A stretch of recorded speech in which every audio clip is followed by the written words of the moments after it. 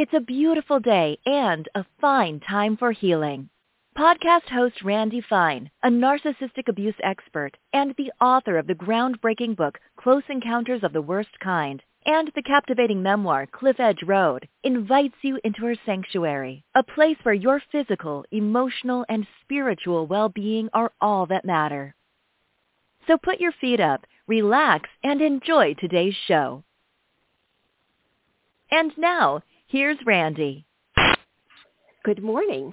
Thank you for tuning in to listen to A Fine Time for Healing. I am your show host, Randy Fine. Today I'm doing a show that is near and dear to my heart, and I am certain it is near and dear to many of yours. Research from the CDC shows that more than 60% of adults report having had at least one adverse childhood experience, and nearly 25% report 3 or more. The most prevalent are emotional abuse, parental separation or divorce, and household substance abuse. But other examples include physical abuse, domestic violence in the home, and emotional and physical neglect. It may sound odd, but many people who were victimized by their families don't fully realize it until they are well into adulthood. And I'm sure many of you can relate to that. Growing up in a home with addiction and abuse creates very distinct and predictable dynamics. Today's special guests, sisters and survivors, Ronni Tichenor and Jennie Weaver, found a way to emerge from a tragic cycle of intergenerational trauma and abuse. The authors share it in their book, Healing Begins With Us, breaking the cycle of trauma and abuse and rebuilding the sibling bond. Ronni Tichenor has a PhD in sociology, specializing in family studies from the University of Michigan. Jennie Weaver received her degree from the Vanderbilt School of Nursing and is a board-certified family nurse practitioner with over 25 years of experience in family practice and mental health. And we have, fortunately, both Ronni and Jennie with us today. So let's get started. Good morning, Ronni. Good morning, Jennie. Good morning. Good morning, Randy. So your story is one of fairly extreme abuse. It's pretty extreme. And as I was reading this, I recognized a lot of the hallmarks of narcissistic abuse, but there was much, much more going on there. And I know that you, as children, it was a very, very difficult road to navigate. But here you are today as siblings, and you have repaired that relationship, which is a beautiful and miraculous thing. So let's just start off talking about the unrealistic expectations that are common with families with addiction and abuse. Wow, there are so many. My apologies to you and your listeners. I'm a little hoarse from recovering from a cold, but okay. I think that some of the key hallmarks of addiction and abuse in the family are, first of all, the denial that anything terrible is actually happening. Everything's fine here. We're all normal. We're close. We're warm. We're a loving, happy family. And then, of course, you're just living with those dynamics with a lot of fear, because you don't know what's going to happen next. A lot of isolation. You try to lay low and stay out of firing range as children. You end up being pigeonholed into various roles. In our case, I was the hero as the oldest. It was my job to carry all the family's hopes and dreams, to provide the distraction from outsiders who might look at the family and think there was something wrong. Our parents could always point to me and say, hey, look at this kid. She's a star student. She's a phenomenal musician. There's nothing wrong with us because we produced this great kid. Jennie had a very different role. I'll let her tell you about that. I was the third of the 3 children in the family, and I was the identified problem. I was the scapegoat. That was the role that was defined for me. And later in life, around my freshman year of high school, I was blessed with a few really comical friends that helped me learn to laugh at myself and to use humor to diffuse tension. And so unwittingly, I took on a bit of the mascot role, which is another role in addicted and abusive families. So as the scapegoat, the whole role of the scapegoat is to basically be the garbage can for the family. All of the family trash is dumped on the scapegoat. And actually my family's joke was everything would be fine with us if we could just find a big enough trash can for Jennie to get her crap together in.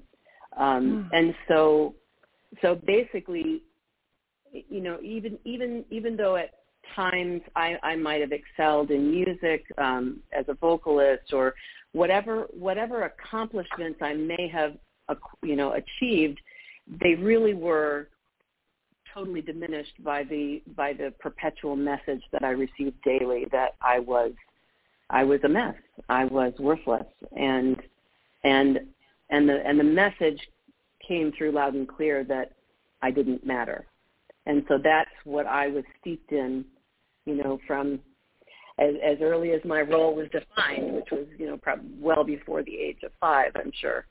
And so these are the dynamics that when we talk about our story and the miraculous way that we came together as sisters to start helping each other come out of our denial.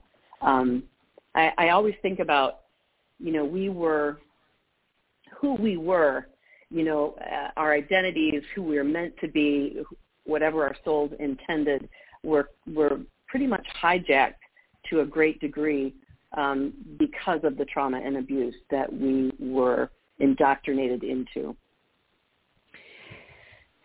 Yeah, the scapegoat really, really takes on all the animosity of the parents. It's a horrible thing.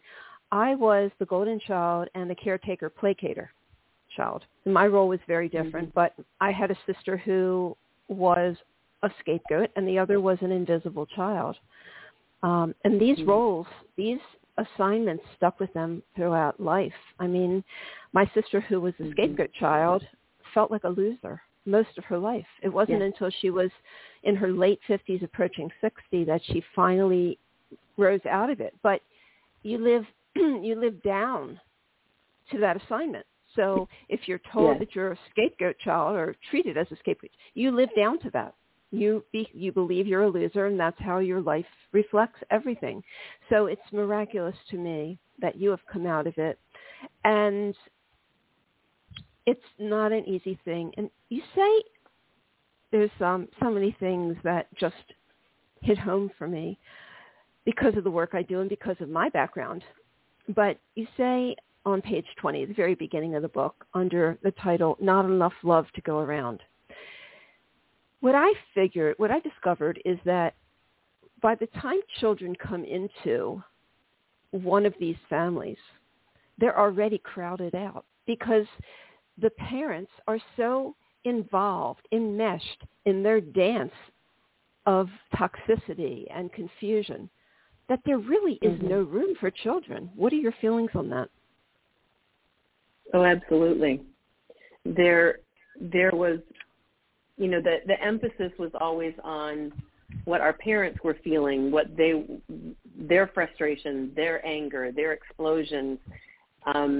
We were never encouraged to certainly talk about our feelings. And in fact, as many people that grow up in these abusive homes, the message we received is if you want to cry, I'll give you something to cry about. So you knew very early on that you weren't supposed to make waves. You weren't supposed to take up space. You weren't supposed to voice really any of your feelings because it meant a beating. It meant you were an irritation to your parents, and the whole job was to try to figure out what would not irritate them. What can I do that will not make them explode? Will keep them from the next explosion. And that's what your whole life revolves around. You are in a constant state of fight or flight, hypervigilance, and learning how to read people and how to read the room. And so it does hone your intuitive and empathic abilities in terms of reading your abusers. And it's a sad way to live. It's a very lonely way to live. Mm-hmm. It's a survival, one of the survival skills that we learn in these families.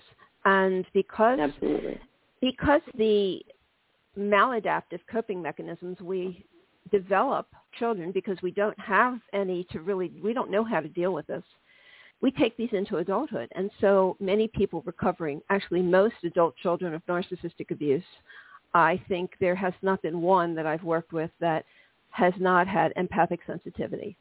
And you just explained that very, very well. So you talk about how things went on behind closed doors, but never really in front of other people. This is really where narcissists operate. Would you consider that one or both of your parents were narcissistic? Oh, definitely. Yes. We actually, our father, yeah. When we were making our last ditch attempt to try to break through the denial with our parents, and our brother, who was in between us, was the invisible child in the family. He just tried to disappear and not make waves. But he was not really involved in this process at all. But Ronni and I took, this attempt to break through the denial, at least about the addiction, at least about the alcoholism in the family, which our father was the identified alcoholic. And Ronni, I'm probably getting ahead of myself, but Ronni wrote a letter to the family to try. You want to go ahead and share what your feelings were at the time, Ronni? Well, I tried to just call out all the problems in the family. I tried, in the days before email and cell phones and FaceTime, a letter seemed like the best way to do it.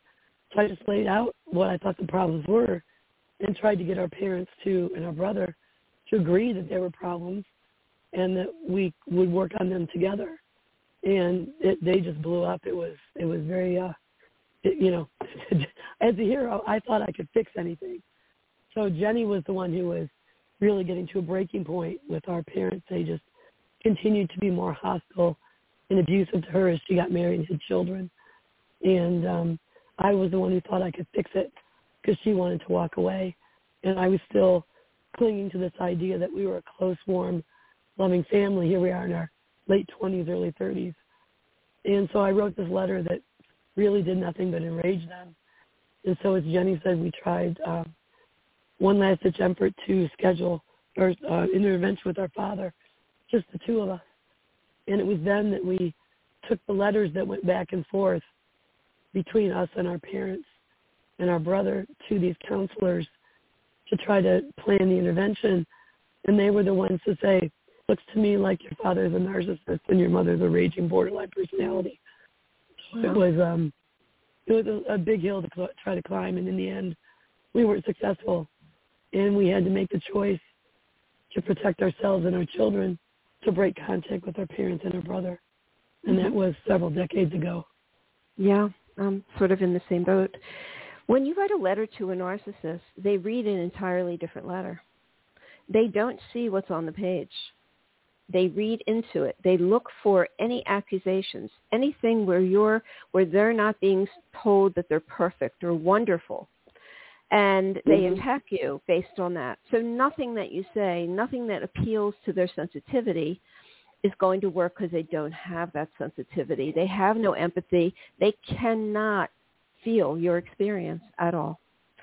And that's maddening. And I know that I think we all try to do this last-ditch effort, thinking, okay, we're going to be reasonable because our minds are logical. Our minds are reasonable.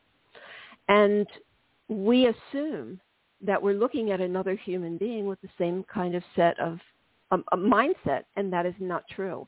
They look the same as we do, but their brains don't operate as ours do. And so this is very, very, it gets to be very frustrating. So, yes. Let's see. So, you said something else that I was going to tap into. I guess it'll come back to me.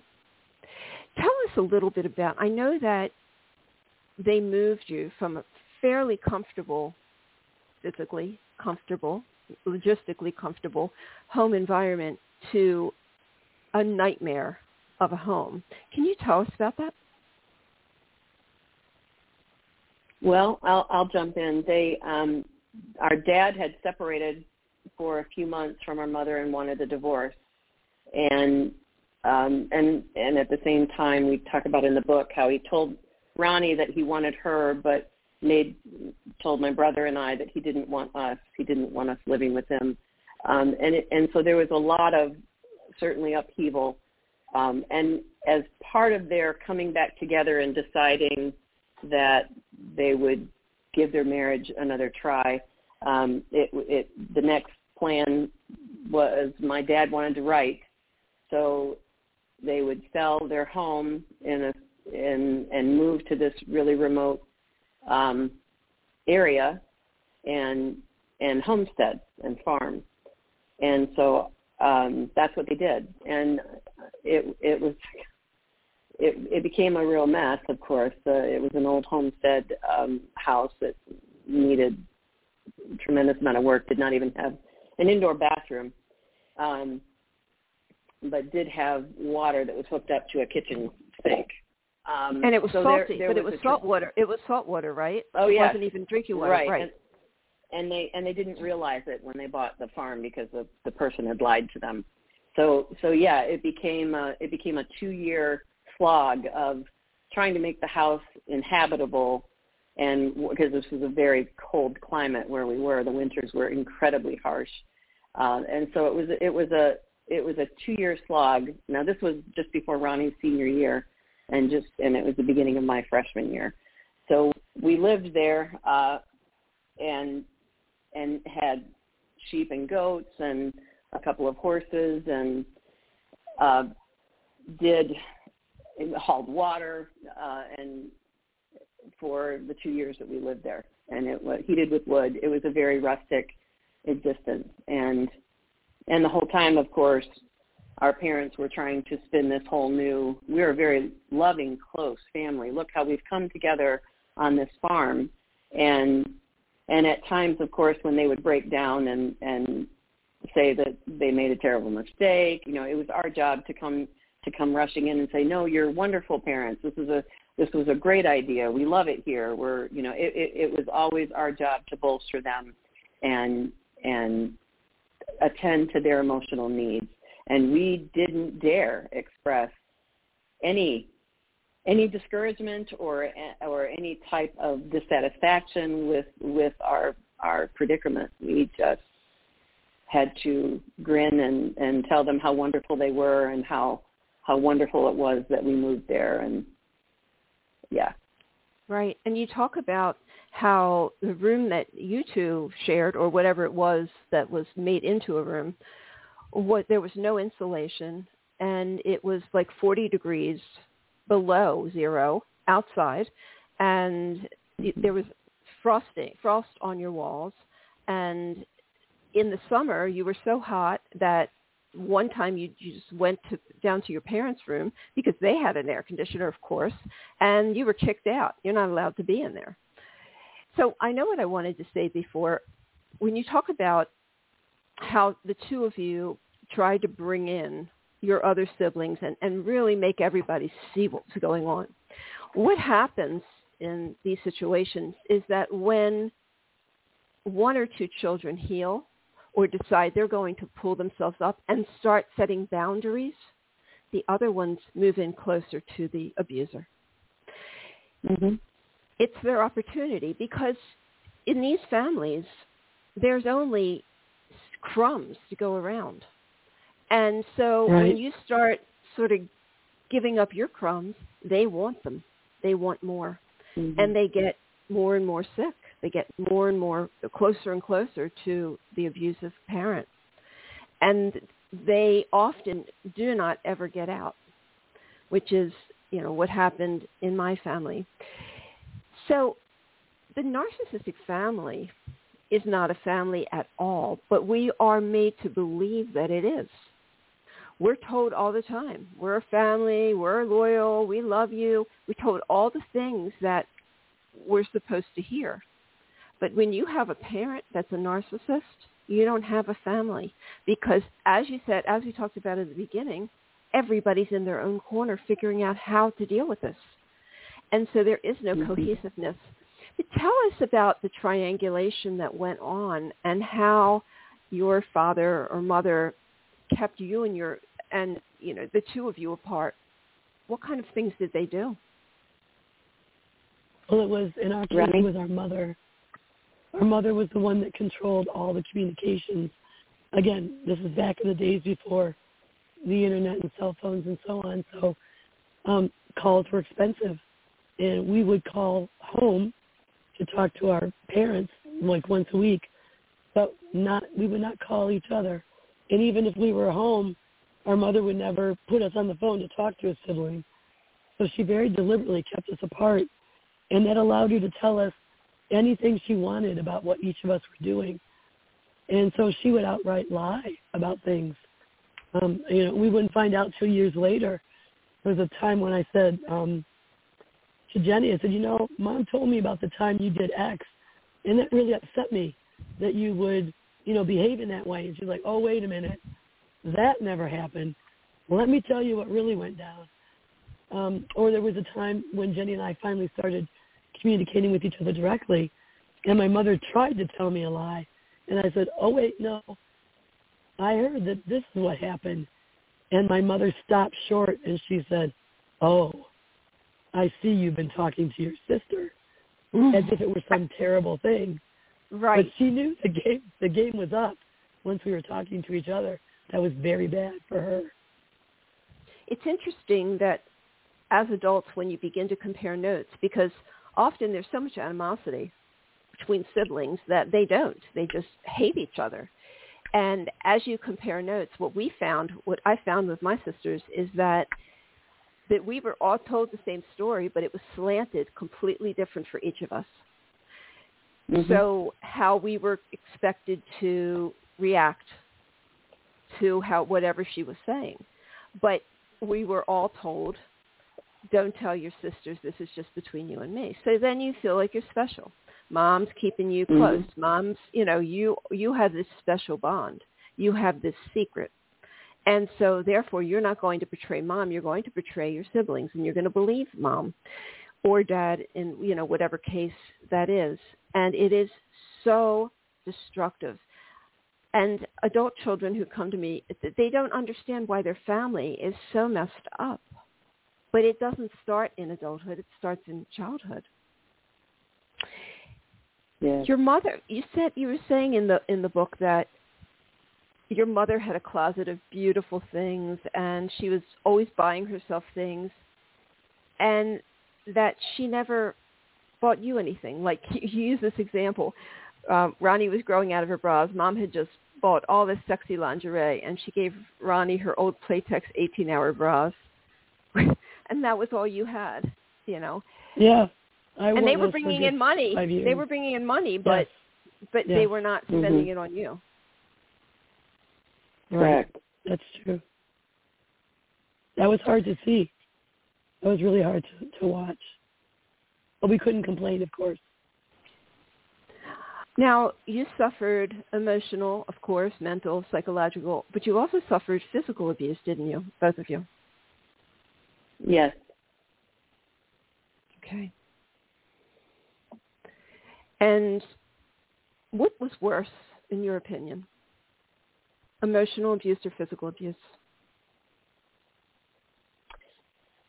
Well, I would say all of it, but I do know without a doubt that the physical abuse and the molesting issues that I experienced as a child caused me to dissociate from my body to the point that as an adult, because our dad would tell me I was lazy if I didn't lift something as heavy as he could or move as fast as, work as hard, work as long, and so I have been very driven to prove that I'm not lazy. I've torn rotator cuff muscles in both shoulders, both deltoid muscles, my right bicep. I've injured my back multiple times because I didn't feel the pain at the time of the injury.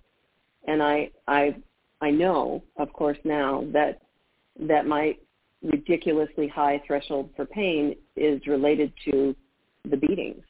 And I was conditioned to dissociate from the pain and dissociate from my body. And that, along, of course, with the emotional trauma, is, I think, a travesty to do that to a child. It's all horrible. So you had really the whole gamut of abuse. You had everything. Yes. Yes. Did anyone ever see bruises or notice anything that you were being beaten, or was it always hidden in places where people couldn't see it? It was always hidden. We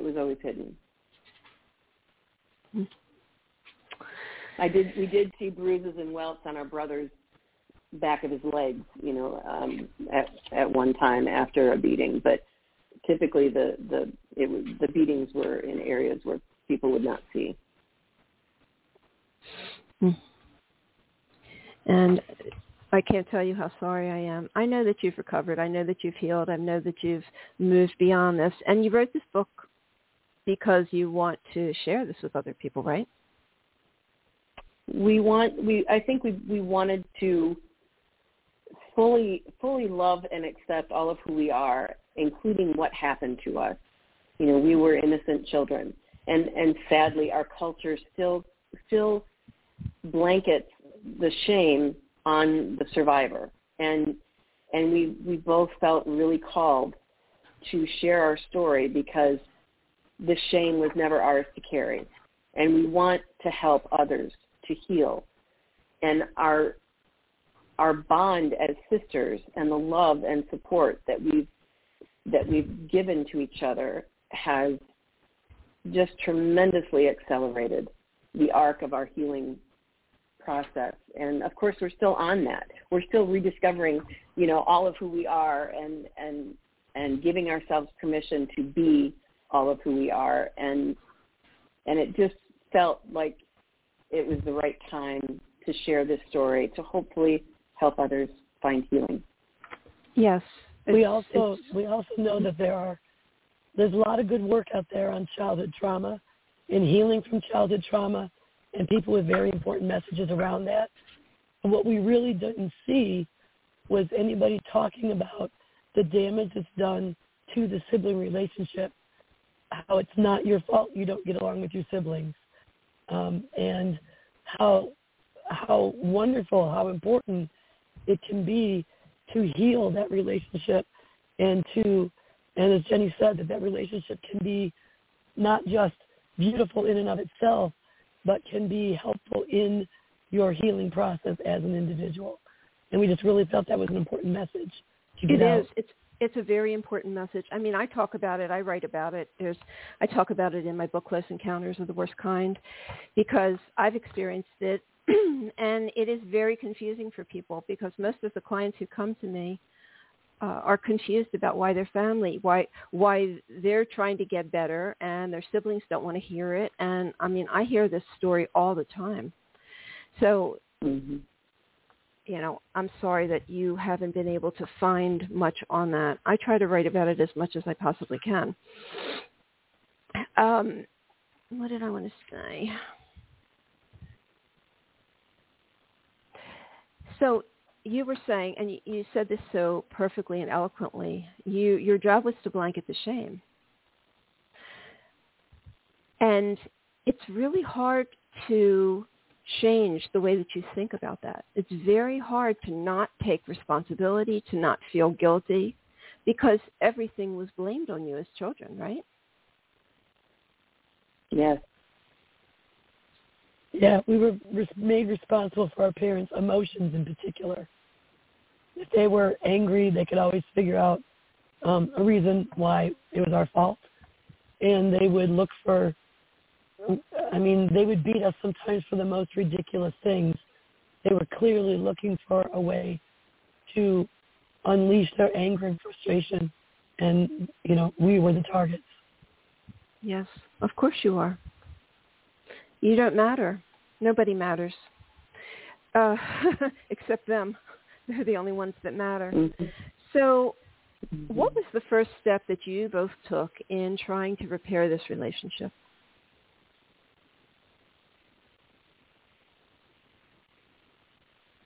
I think it really started when we had children.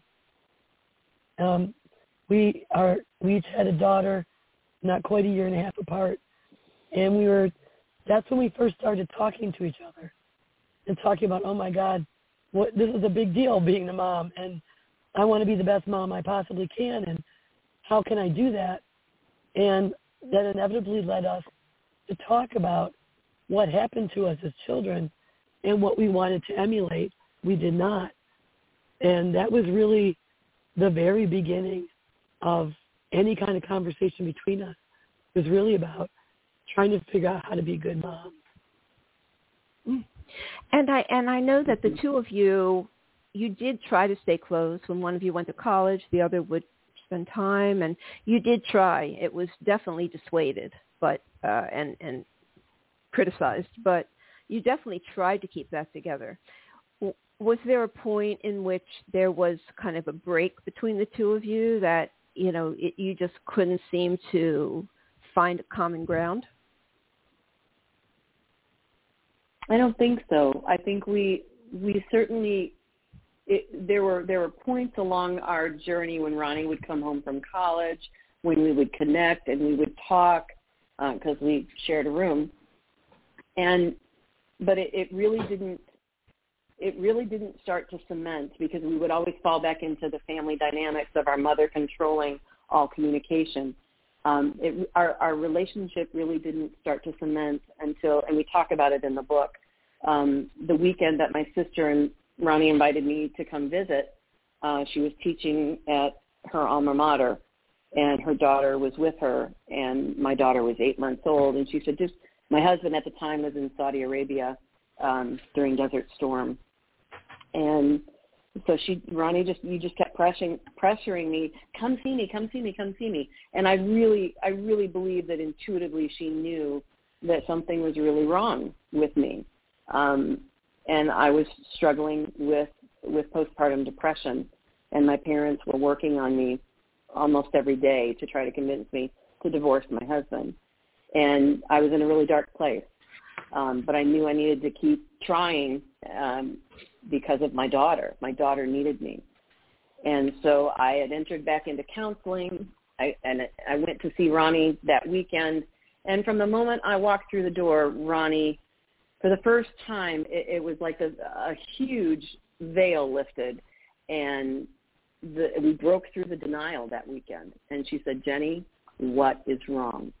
And I chose to be vulnerable with her and to take this huge risk and tell her what was going on. And she was completely receptive, supportive, loving, and started talking about how our parents treated her differently than they treated me, that, she even used the words, Jennie, a therapist would say that you're the identified patient in our family. You're the one with all the problems, and it's not true. And it just was a huge, miraculous gift that weekend. And we made a pact that weekend. We promised that we would talk to each other weekly, which was a big deal because that was before cell phones.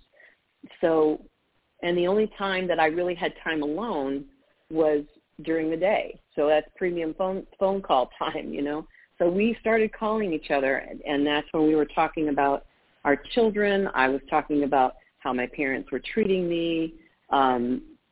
We were swapping ideas about parenting books or videos that we were reading and watching. And that was really where our relationship took a major turn for the better. So your children really were a motivation for you to heal this relationship. And for me, it was the same thing. When I had my first child, that's when I decided I was not going to carry this legacy any further. because I was Yes. the youngest, and my other sisters never had kids, so I'm the only one that had kids, and I decided it stops with me. It's stopping Yes. with me. And it's so important to do that. I say to people, if you can't do it for yourself, at least do it for your children, because people, it's misunderstood that you can hide the pain of your past, that you can hide what is unaddressed and unhealed, but you can't. Children pick up on all of those things, and if you don't have boundaries, your children don't have boundaries. If you're quick to anger, your children are quick to anger, and all the, post-abuse issues that happen, that you can't help it because they're built into you. So, I think I really, really commend both of you for getting together for the sake of your children, and really for both of you as well. But it was a good motivation. So, what did you do different? Each of you have children, so I know I did. If I had an instinct, I would do the opposite. That's how I did it. If I said my mother did it this way, I did it the opposite, and my kids came out great. Yeah. I think that for me, one of the key things was really trying to pay attention to how I spoke to my daughter, because our mother, our parents would tell us that they loved us, but then they would take it back with all the ways in which they would treat us as if we were incompetent or a disappointment. And you can do that without saying a word, right? Just the way you look, or a huff or a heavy sigh. And oh yes. so I tried, So I tried very hard to pay attention to her and make her feel like she mattered, that she was not an inconvenience or an annoyance. So that was one of the things I really focused on early on with her. Yeah. I would say the other big thing is apologizing, like recognizing when I had or harmed her. Because one thing our parents would never do is acknowledge when they harmed us. As we were getting close to the break that we made with them, we tried to point out what they were doing, and they just would not acknowledge it.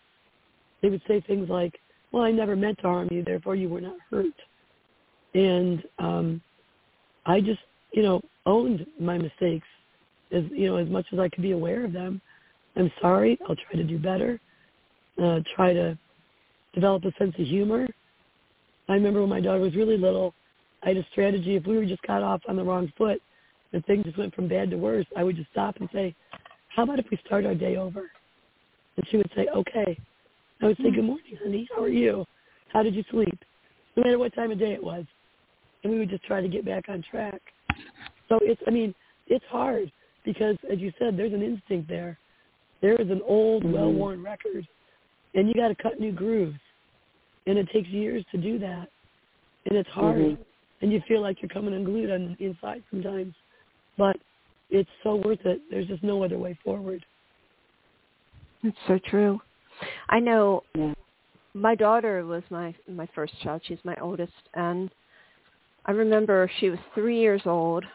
I had an anxiety problem, terrible, and so much anger. I'm not that way at all anymore. People would never believe it. But anything she did, I would always freak out. If she spilled something, I'd scream. Everything I reacted to. And she started talking to me. She was sweet as sugar, so sweet.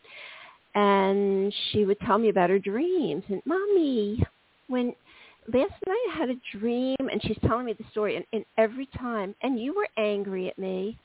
And I thought, oh my God, what am I doing to this child? Her subconscious, what am I doing? She's dreaming about this. I took myself right to a psychiatrist. I said, something's wrong with me. I need to fix this. And I did, and it was not an easy thing to do, but I fixed it. And I have apologized to her for years for this. And she said, "It's not what you did wrong, Mom. It's the fact that you cared enough to get it right." Yeah, exactly. And children are very forgiving. They really are. They don't hold grudges about this. No, that's true. So if somebody is trying to recognize the family dynamics that happen in a family where there's abuse or addiction, it's very confusing to some people, because sometimes the person with the personality disorder also has an addiction. And so you tend to look at the addiction and miss the personality disorder because most people don't know about that. So what family dynamics do you recognize if this is going on in your family? Our family, whatever. Yeah. Well, I think a really key indication, and Ronni and I've said this a number of times, is if your family is a repeated source of pain for you, that's a big red flag right there. If interacting with your family members is causing you pain, something's wrong there. And there are so many wonderful resources available, even more now than 30 years ago when we started our recovery process. But there are groups like Al-Anon and Adult Children of Alcoholics, and there are books out there that you can read about the family dynamics in an addicted home. And certainly mental health counseling is a great place to start. For me, I knew that I kept finding myself in situations where I was at risk. I had to talk my way out of being date raped. I had to, on more than one occasion. And I'm like, why does this keep happening to me? And that is what sent me to counseling. It wasn't, I recognize that my family has issues. There were patterns that were recurring that I recognized at age 19 and said, this is not good. And I already at that age knew I did not want a marriage like what my parents had. I did not want to marry a man like my father. So those are the things that triggered me to start down the path of counseling. And it was interesting, the first counselor I went to, and I was only able to go to her for a few months because I had to relocate to move back home. But one of the things she asked me was, did you grow up in a home with abuse? And I was like, no, we're a close, loving family. No, there's no problems there. I was not at all ready to look under that rock. But she was very aware of this, after a month of counseling sessions with me. So I think it's also very important for people to make sure that their counselor is well versed in addiction and abuse issues. If you have any inkling that somebody in the family is abusing a substance, or you're just not sure, it's sad, but in our country, counselors do not have to be trained in addiction and abuse, and that's sad because it is so prevalent across most of them, all socioeconomic classes. And most of them are not trained because I get people after they've been shamed and blamed by therapists who are having them take responsibility, or asking them to take responsibility for their part in this, or asking them that they really need to try to make amends, or they need to forgive and apologize, and that is like a dagger in the heart of somebody who's coming out of a situation like this where they're not to blame. So there's a there's a huge area that needs to be fixed in the mental health care system. There really is. Yes. Yes. I see that all the time. And you were fortunate to find somebody who did understand, who could see through it. That's really what it takes. Because I was 42 before I realized anything was wrong with my family. I thought we had a loving family, and it was a disaster. It was horrible. So, and then even when I began to realize it, I kept going into cognitive dissonance. I kept going backwards and thinking, no. But Mom did this. But then she did this. but mom said right. this. So right. let's talk about the intermittent reinforcement, the good guy, bad guy game that they play. Did your mom or dad do this?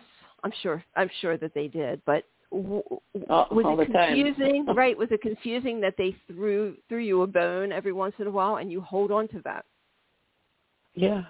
I mean, we know that they made sacrifices for us. I mean, when we were very young, they had not much money at all, but they would do things like scrape together money for, like I took piano lessons for 10 years, and I know that was a financial sacrifice for them. So we know they would do things like that. And to be fair, I think there was, my mother in particular really mattered to her to be a good mom. But I think she tried, because we know she had her own trauma, as did our father. But she also didn't really, I didn't have enough understanding, didn't really take responsibility for the things that she did do that were harmful. So, but like you said, it's a mixed bag. And that's what keeps you coming back, is you think, well, it's not like they never said I love you. It's not like they didn't make some sacrifices for me, or help me at a time when I really needed it. But that doesn't erase all the damage that they did. Right. And helping you at a time you really need it. This is a way to keep you hooked. I mean, this is one of the tactics that narcissistic parents and abusive parents use to keep you on the hook, is they come and they rescue you. They do great things for you when you need it. And then it's very hard, because you say to yourself, how can I, like I would say to myself, how can I don't like my mother, but how can I not? She rescued me at the worst time of my life, but they know what they're doing. They know it keeps you beholden.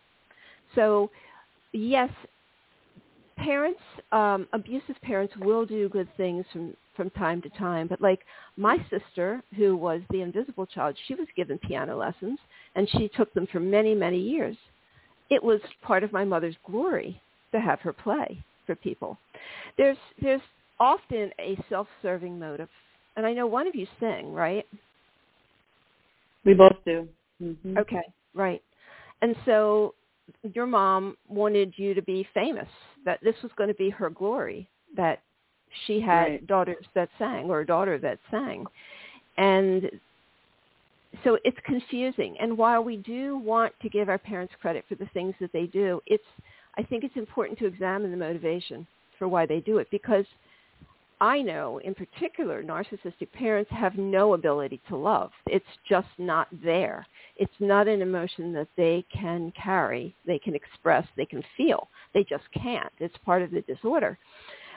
But they will say they love you. So I think the most important thing is that actions must match words.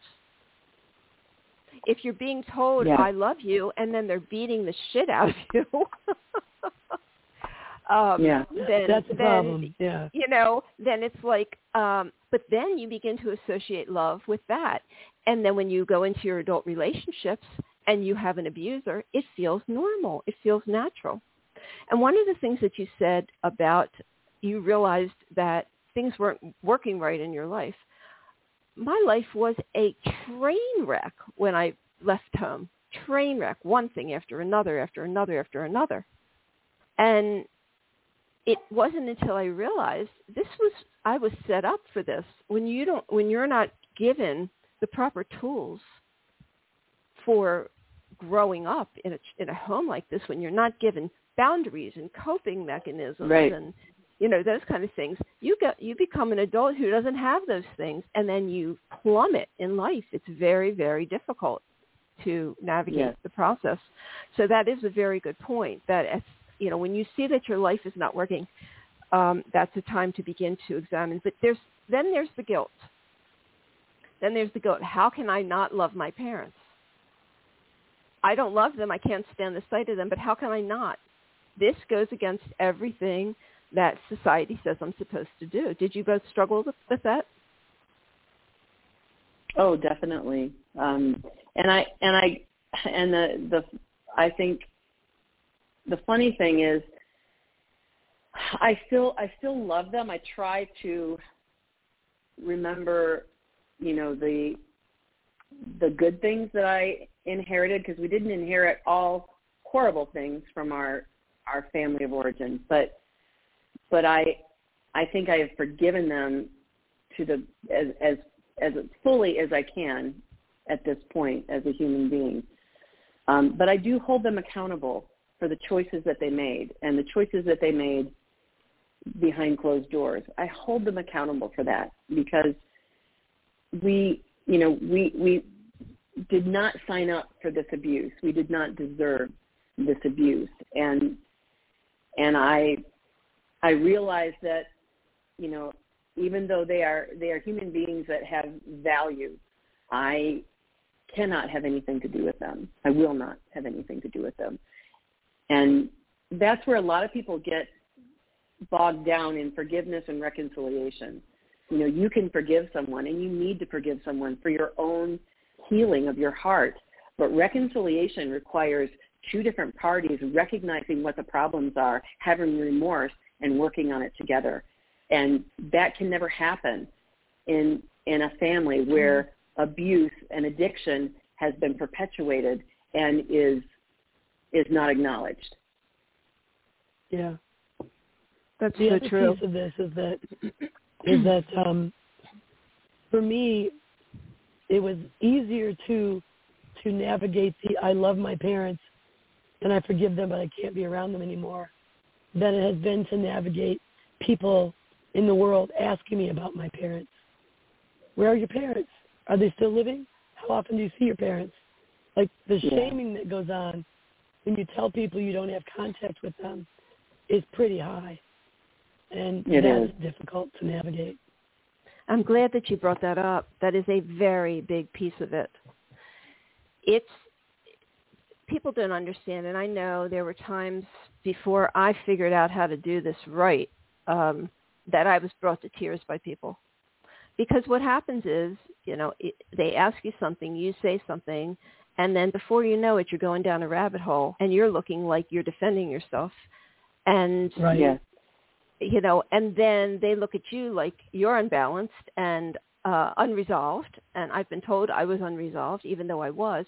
But you learn that you just don't talk about this with people, or you develop canned kind of answers for that. Like when people ask me how my parents are doing, oh, they're doing fine. That's all I say. Oh, they're doing fine. Right. I don't get into it. I really don't. There's no point. I don't have to explain it, and no one's going to understand it. And you learn that pretty quickly, that you can't really tell people about this. Did you struggle with, a lot of people struggle with this, and I'm glad that you were talking about the forgiveness. And there are ways that we can forgive and not allow these people in our lives. I mean, and you were saying, we can honor our parents for the fact that they were the vessels that brought us here. I mean, there's things that we can find that make them honorable, but it doesn't mean that they have to be in our lives. And forgiveness is a tough thing, but it's very important. I agree with you.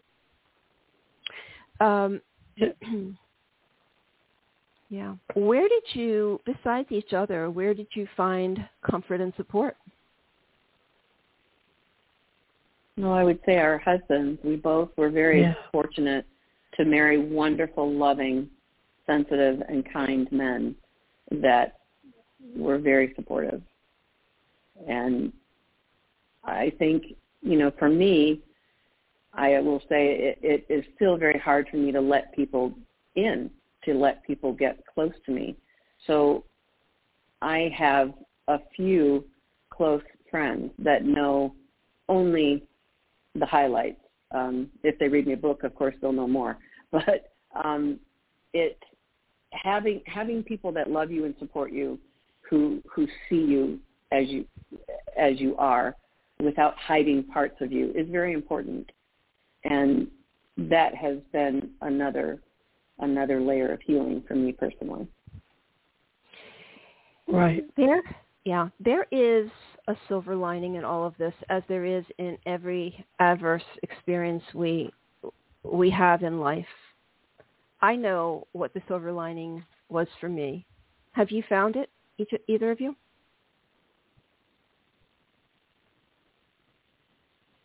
I would say definitely. Yeah, go ahead, Jen. Go ahead, Ronnie. you go, Ronnie. I was just going to say that I, for years now, I teach a course called Power and Violence in the Family, where I teach about these dynamics, and I try to raise awareness of, because I have people that will go into professions where they'll need to know this, because they'll encounter people with abusive backgrounds, but also just so they can be beautiful lights in the world and recognize a child who's struggling or an adult friend who maybe has a background they haven't fully embraced, something of what's happened to them and how important they can be as a form of support. And, I continue to grow in my ability to share my story. It's only been the last couple of years that I've actually shared with my students that I have this same background. I always felt like I needed to keep some kind of professional boundary, and it seemed like too much. But now that I share more, my students are so appreciative, and I think it deepens their empathy and their compassion to have somebody that they look at as a success share where they've come from, because so many of them have similar experiences, and I think it gives them hope. It's so true. I think it's important to be vulnerable with people who are going through this. I think it's okay. I don't think it's unprofessional, because you feel very alone. When someone's going through this kind of horrific abuse recovery, they feel very alone. They feel like they're the only ones in the world, and they cannot see the forest for the trees. They can't see beyond where they are. And I think it's really important to be vulnerable with people and let them know, hey, I get it. I was there. I know how you're feeling. I know it on a personal and professional level. And, I know how to lead you to a better place. I think that's very, very important. I know that I share that with all of my clients. If I'm asked, I don't just bring it up, but if I'm asked, and I did publish my memoir and told my story so that people can see, because I think it's important for people to see the cycle of how we get to this point in our adulthood that we just don't understand. Why am I having these terrible relationships? Why am I having one abusive relationship after another? Why are these things breaking me? What's wrong with me? What am I doing? People say, what did I do to deserve this? All these kind of things that people say. And so who was just telling me about the silver lining? Which one of you? Oh, it's me, Ronnie. Ronnie. Okay. All right. Jennie, do you have one? I think for me it's been being in a place where over the last 26 years, I've had patients coming in for migraine headaches, back pain, anxiety, any number of symptoms, and suddenly they're breaking down, telling me about their abusive background or abusive relationship they are in, or similar traumatic adverse childhood experiences, and I've heard it many times, them saying, I don't know why I'm telling you this. I haven't talked to anybody about this, or maybe my partner knows, but I haven't talked to anybody else about this. And I've always responded with, I feel very humbled that you feel safe to share this with me. And I always tell them it was not this. None of this was your fault. You did not deserve, to be treated this way, and what happened to you or what is happening to you. And being in a place where I can hold space for someone and help guide them and give them good counseling services and other outreach programs for them to be an instrument of helping someone else on their path of healing. For me, the silver lining. Yes. I find that the growth potential from this kind of background is tremendous. It really propels us to be better people to be more secure, more resilient people. I think that really helps. And I know that, I don't know what your answer is to this question, but I'm going to ask it anyway. Knowing what you know now and how far you've come from your experience, if you had to do it again, would you? For the growth, for the end result? I don't think that I would knowingly walk into abuse, that I would knowingly say, yep, I'm signing up for that. I think that we talk about the resilience, but we don't talk about the cost of that resilience. And it's an ongoing healing process. I am living a life of love and support, and I'm in a very loving marriage for 35 years, and I feel very blessed with my 4 children and my 3 grandchildren. But it has been a long road, and I would say that I certainly wouldn't knowingly choose abuse. Right.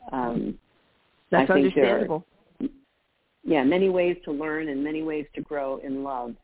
And, so I think the most important thing out of this is to grow in love, not just self-love and nurturing and healing myself, but loving others and helping others on their path of healing. Thank you. That's so well said. Thank you. Thank you for sharing that. I would agree with Jennie that I don't think you have to choose abuse to grow. But I will say that I am so very proud of both of us. I'm very proud to be Jennie's sister. I'm proud of what we've done with what we were given. And I watch our children and our grandchildren with joy. That what we wanted to do all those years ago was to give them something better, to break the cycle, that we were able to do that. And there's truly nothing special about us. Anybody who really wants to do this, who, can seek the resources, find the support. I mean, I truly believe that this healing is available to anyone. And that's why it's so important for us to share our journey with you all. And yes, and thank you so much for doing that. So we're talking today about your book, Healing Begins With Us, Breaking the Cycle of Trauma and Abuse and Rebuilding the Sibling Bond. Ronni and Jennie, did you want to share a website and share where this book can be purchased? The book is available on Amazon. We also recorded an Audible format. You can get the audiobook on iTunes or audible.com. And then our website is www.ronnieandjennie, RonnieAndjennie.com. And you can have access to all of our content and links to our podcast and as well as our book on our website. Perfect. Is there a message that either of you would like to leave us with today?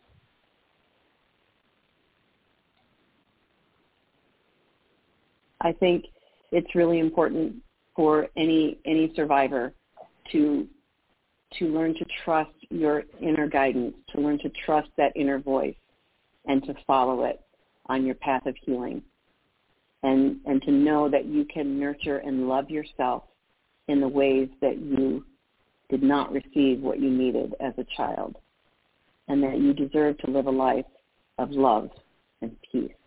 Thank you. Wow. That's perfect. I'm going to leave it there. Thank you so much for being my guest today and telling your story, being this vulnerable, opening up, and giving us really some encouragement as to how we can move forward in our lives under similar circumstances. So it's been really wonderful talking with you both today.